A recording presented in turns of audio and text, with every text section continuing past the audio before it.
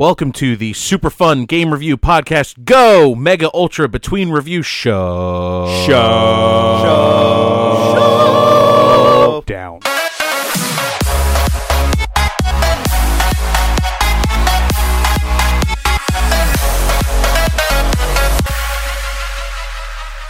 Hey, MUBRS.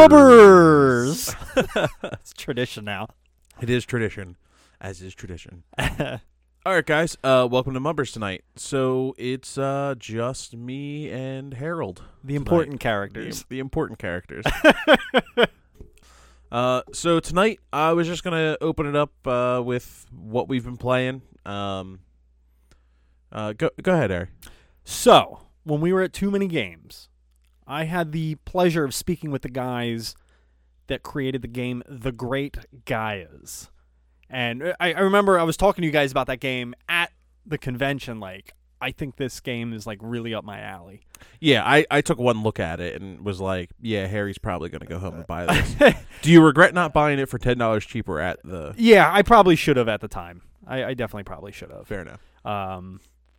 But I had the card, and I kept, like, glancing at it here and there and be like, nah, I don't need that game in my life. It's a PC game. I don't do PC games. But I hit my vacation, and I wanted a new game to play, and I actually shuffled around in GameStop the other day for about 45 minutes, handed out some business cards to people there while I was in the store. Okay. But I don't know, I looked around, because what I really wanted to play was Civilization Revolution, and they didn't release it on PS4. I checked on the PlayStation Store. You can do that. What is it, PlayStation Play? PlayStation Now. PlayStation Now Yeah, to do it. their streaming service. I don't feel like doing that. Not interested in that service. I'm going to end up doing it. I know I'm going to end up doing it once for one of the podcast games. It's going to get to like one of those games where it's like going to be like, oh, it's $150 if I want to get it for the PS3 or PS2, and I'm like, fuck that. I mean, they do have the free trial on it, so it's good Right. if you want to just activate it, play one game to completion, and then deactivate it. I'd probably do that as well if I had a hard time getting a particular game. So I couldn't find Civ Revolution. I found like a copy for the 360, but it didn't have the regular cover art. It was one of those GameStop cases. Didn't you have that for the 360? I think I did. Oh, okay. Lost in the mix. Yeah. So I was kind of bummed about that. I really didn't see anything else there I was interested in. There was some other like spoofy type of sim game in space for the PlayStation 4. It was like $20. I'll have to look it up. I think Was it Kerbal Space Program? No, Okay. It was not that. But it was like definitely build your own space station. It looked very, I don't know, very sim-ish, and it described the game as like a sim-like game on the case. It wasn't Stellaris, was it? No, because that's not for the PS4. That's for PC. I thought it was Terra something, or the Terra blank, or the blank Terra, or something like that. Okay, all right. I'll try to get a title for you later. So anyway, I went home kind of bummed because I had a lot of time and nothing planned for this vacation. So I was like, you know what? Let me just check out that game. Check out the reviews on it and everything. And I was reading some of the user reviews. People had pretty high praise for it. I watched the trailer again. I was like, this game just like looks like perfect for me. So I ended up downloading it, and I've already sunk about 10 hours into the game in the past 3 days. I want to say 2-3 days. Damn. I'm really, really enjoying it. Now there are some bugs still with it, but it's a private developer, so I don't think they had a big development team, so I imagine there are some bugs, and it looks like they're fixing them as they're coming up, because people are posting, hey, I found bug in such and such area, such and such chapter of the game, and they're like, got it, worked it, it's complete, and then sent a patch. So it seems like they're staying on top of it. It just released like a month ago.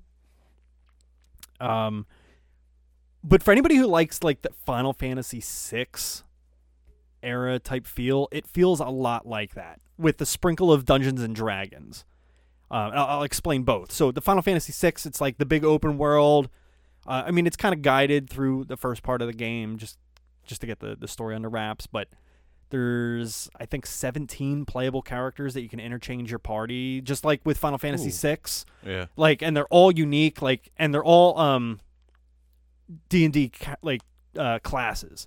Your ranger, druid, I have a priestess, a cleric. Well, if you remember, when we were talking to the developer of the game, he said the game is based off of their D&D campaign. Yeah, no, I think they said that in the notes as well. Like, it's off of, like, a played-through campaign. So, which I think is awesome as somebody who played a lot of D&D with the person that I'm sitting across the table from. Like, and you were an excellent DM. Thank you. And a lot of that stuff would have been cool to see in a video game type of deal. It would be. Like, some of our...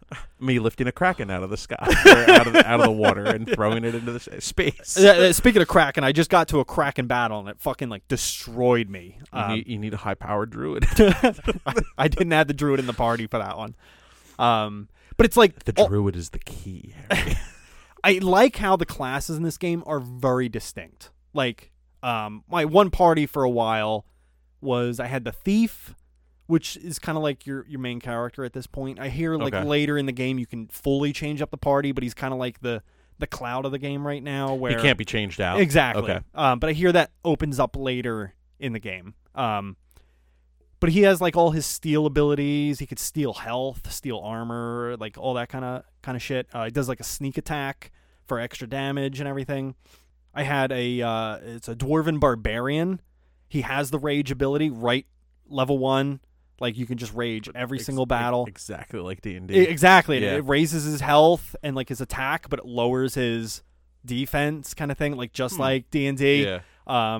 And he gets like headbutt abilities and crazy like smash attacks, and that's cool. Oh, he even has the attack from D&D, cleave, where he can hit multiple enemies.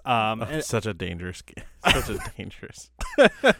Harry, you keep playing footsies with me under the table. You can't come all the way over here. I like to stretch out. Boundaries.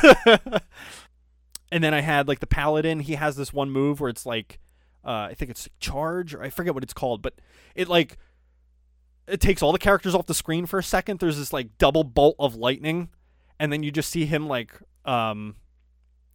like riding this horse across the screen with his lance and everything. It's just like really cool how distinct these characters are and how true they stay to the classes within D&D. And there's even a D20 counter in the game that, like, when you're disabling traps or unlocking doors or chests, it rolls a D20, and then that plus your stat at that time determines whether you do it or not. So there's a random aspect in the game with exploring as well. But no, Sorry, I really enjoy the game, and I think the artwork is cool. Like, when you do like a spell, like they have the old like Super Nintendo graphics when they were doing like Final Fantasy VI spells, but it's like the spells are like modernized now. Like when you do like a wind spell, like this mini cyclone that looks like borderline 3D just like pops up over this like 2D Nintendo generation like sprite. Like the contrast is crazy, but it works.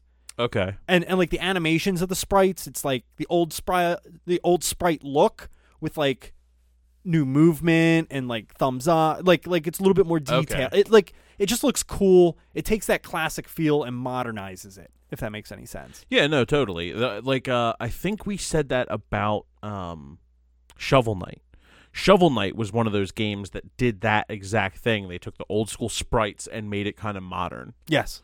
Yeah. And I like that, because I do like that retro feel, but it is nice to play something current at the same time. This is kind of like the best of both worlds kind of thing. Awesome. So I have a long ways to go, but I would like to just toss out the idea of doing like a private episode, which I have some a hidden agenda for. All right. Well, you have your hidden agenda. That's fine. So why don't you talk about a game that you've passed Ralph in recently? Is that what you're saying? Yeah. Oh. So Ralph's been playing Breath of the Wild, pretty much since it came out, and I've been talking to him about it, and I started to notice that I was sharing things with him that he didn't know. And I thought that was really weird, because I've only had the game for like a week. So we get to the point now where I have surpassed Ralph in like a week and a half when he's been playing the game for a year. So, and I mean, I've had people ask me that listen to the podcast, you know, why is Ralph always the one that isn't finishing the game? And I can tell you, it's because he's slow. In real life and in games. Yeah. We speed Ralph's vocals up like, 1.5 everything. Except for the Schwarzenegger. Yeah. That's just Ralph's regular voice. I'm trolling you, Clark. Yeah. Yep, that's pretty much it. Calm down, Ralph. Yeah, calm down, Ralph. No, so I've been playing Breath of the Wild, and I have to say it's an incredible game. So far, I mean, I'm halfway through if you think about it in terms of like dungeons, because there's like the beginning of the game, and then the world opens up to you, and then there's 4 dungeons that you can do in any order, and then you fight Ganon. I have 2 of them checked off the block so far. So I'm starting to work on the 3rd dungeon, in fact. I was doing that moments before Harry got here. Got it. I've been like full-blown obsessed with it too. I mean, like, I don't know if you've noticed, but like I haven't been playing Siege. Like I've been You jump on when all the friends jump on. Yeah, when like everyone's on. Yes, I'm not the first person online anymore though. No.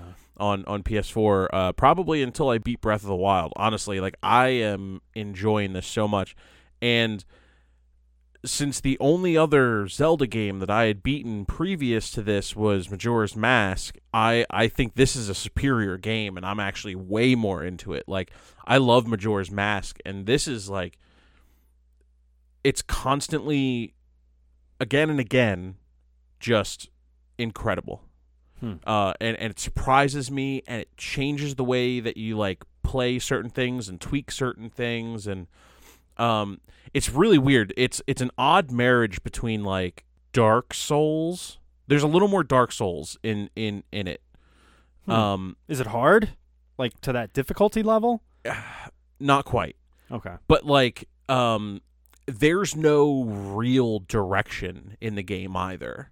Like, you can do like some of the main quests and stuff, and it'll mark it on your map and things like that, which isn't a Dark Souls thing. But you can totally like find yourself in a zone where you can't go anywhere, or you have to sneak around and like try to get through it because everything will murder you in a hit. I actually managed to get through one of those and get to the Divine Beast before so what's really crazy is I managed to do the first dungeon without doing the first quest after the world opens up in the game. Like literally they're like, hey, go talk to this person. And I'm like, nah. And I literally went off and did the water dungeon. Like, I just randomly found it in the world. And it's kind of interesting. It seems like it kind of casts a net of NPCs out there that they'll start funneling you towards the dungeons when you get close to them. They'll be like, oh, hey, like, did you see that weird thing in the water over there? And then you go talk to the weird thing in the water, and it's like, hey, there's a prince up at this bridge, like, right north of us that's, like, looking for somebody. So you walk up there because you're piqued, you're curious. You walk up, and then I ended up just doing the the first fucking water dungeon. And then I was like, half of my, like, basic stuff is still locked. I should probably go do some of the tutorial stuff. Like, it was really crazy just how quickly that game just kind of allows you to just go off the rails. It's really non-linear, and I appreciate the fuck out of it. That's good. Yeah. And they do things like there's like temperature and terrain matters, and you have to like eat to get your hearts back. You don't just find hearts in the world anymore. You have to actually like eat food and stuff like that. You have to actually collect things in the world and like scavenge and stuff like that. It's pretty awesome. It's a little more mature too. Is it? Just a little bit. I feel like it's I kind of got that feel from the art style that they went with. Like, it doesn't feel as like a bright color palette. It feels like a little darker tones, unless I'm mistaken for that. But like some of the art I've seen, it looks like it went that direction. Yeah, it's very like without getting into too many spoilers and stuff, the only spoiler that I'm going to give you guys right now is that Ralph and I do plan to, with possibly a special guest, give us a full review. Oh, he's special, all right. If I had played this last year, it might have been my game of the year, and since I'm playing it this year, so far, it's the best game that I've played this year. Wow. Like, hands down. High praise. Like, yeah. Especially because I love, love, love Detroit. And this isn't a story-based game, but playing this game is more fun, and I'm having a better just general experience with this game than I did with Detroit. And I love Detroit, and that doesn't take anything away from that game. Also, before we talk about H1Z1, guys, make sure that you go vote on the poll. The poll is up on our Facebook, and make sure you go vote on that. We'll keep the tallies, and we'll get it out to you as soon as possible. Thank you. Cool. Hey, so let's talk about the games that are on the poll. So we have Persona 5. Oh, shit. What's that one? I've never even heard of that game. Hold on. Shit. What's that one? Yeah, hold on. Let me just bring it up real quick. Oh, fuck. Title menu music for that is, oh, shit. What's that one? Oh, man. Here we go. All right. So the games we have. Inside. Hyper Light Drifter. Condemned to Bloodshot. Ooh. Persona 5. And Bayonetta. Ooh. So, dig it. Yeah, so hop on there, guys. We've never maxed out the amount of votes. Like, this can only take 40 before I have to, like, pay for the poll. So right. Let's get those submissions, like, maxed out ASAP, and then we can get this episode live to you from Pennsylvania. Live from Pennsylvania. All right, cool. I just wanted to mention that. I'm good on the mumbers. Turn this shit off. Go into work, motherfucker. He doesn't mean it. He loves you all. Especially Ralph.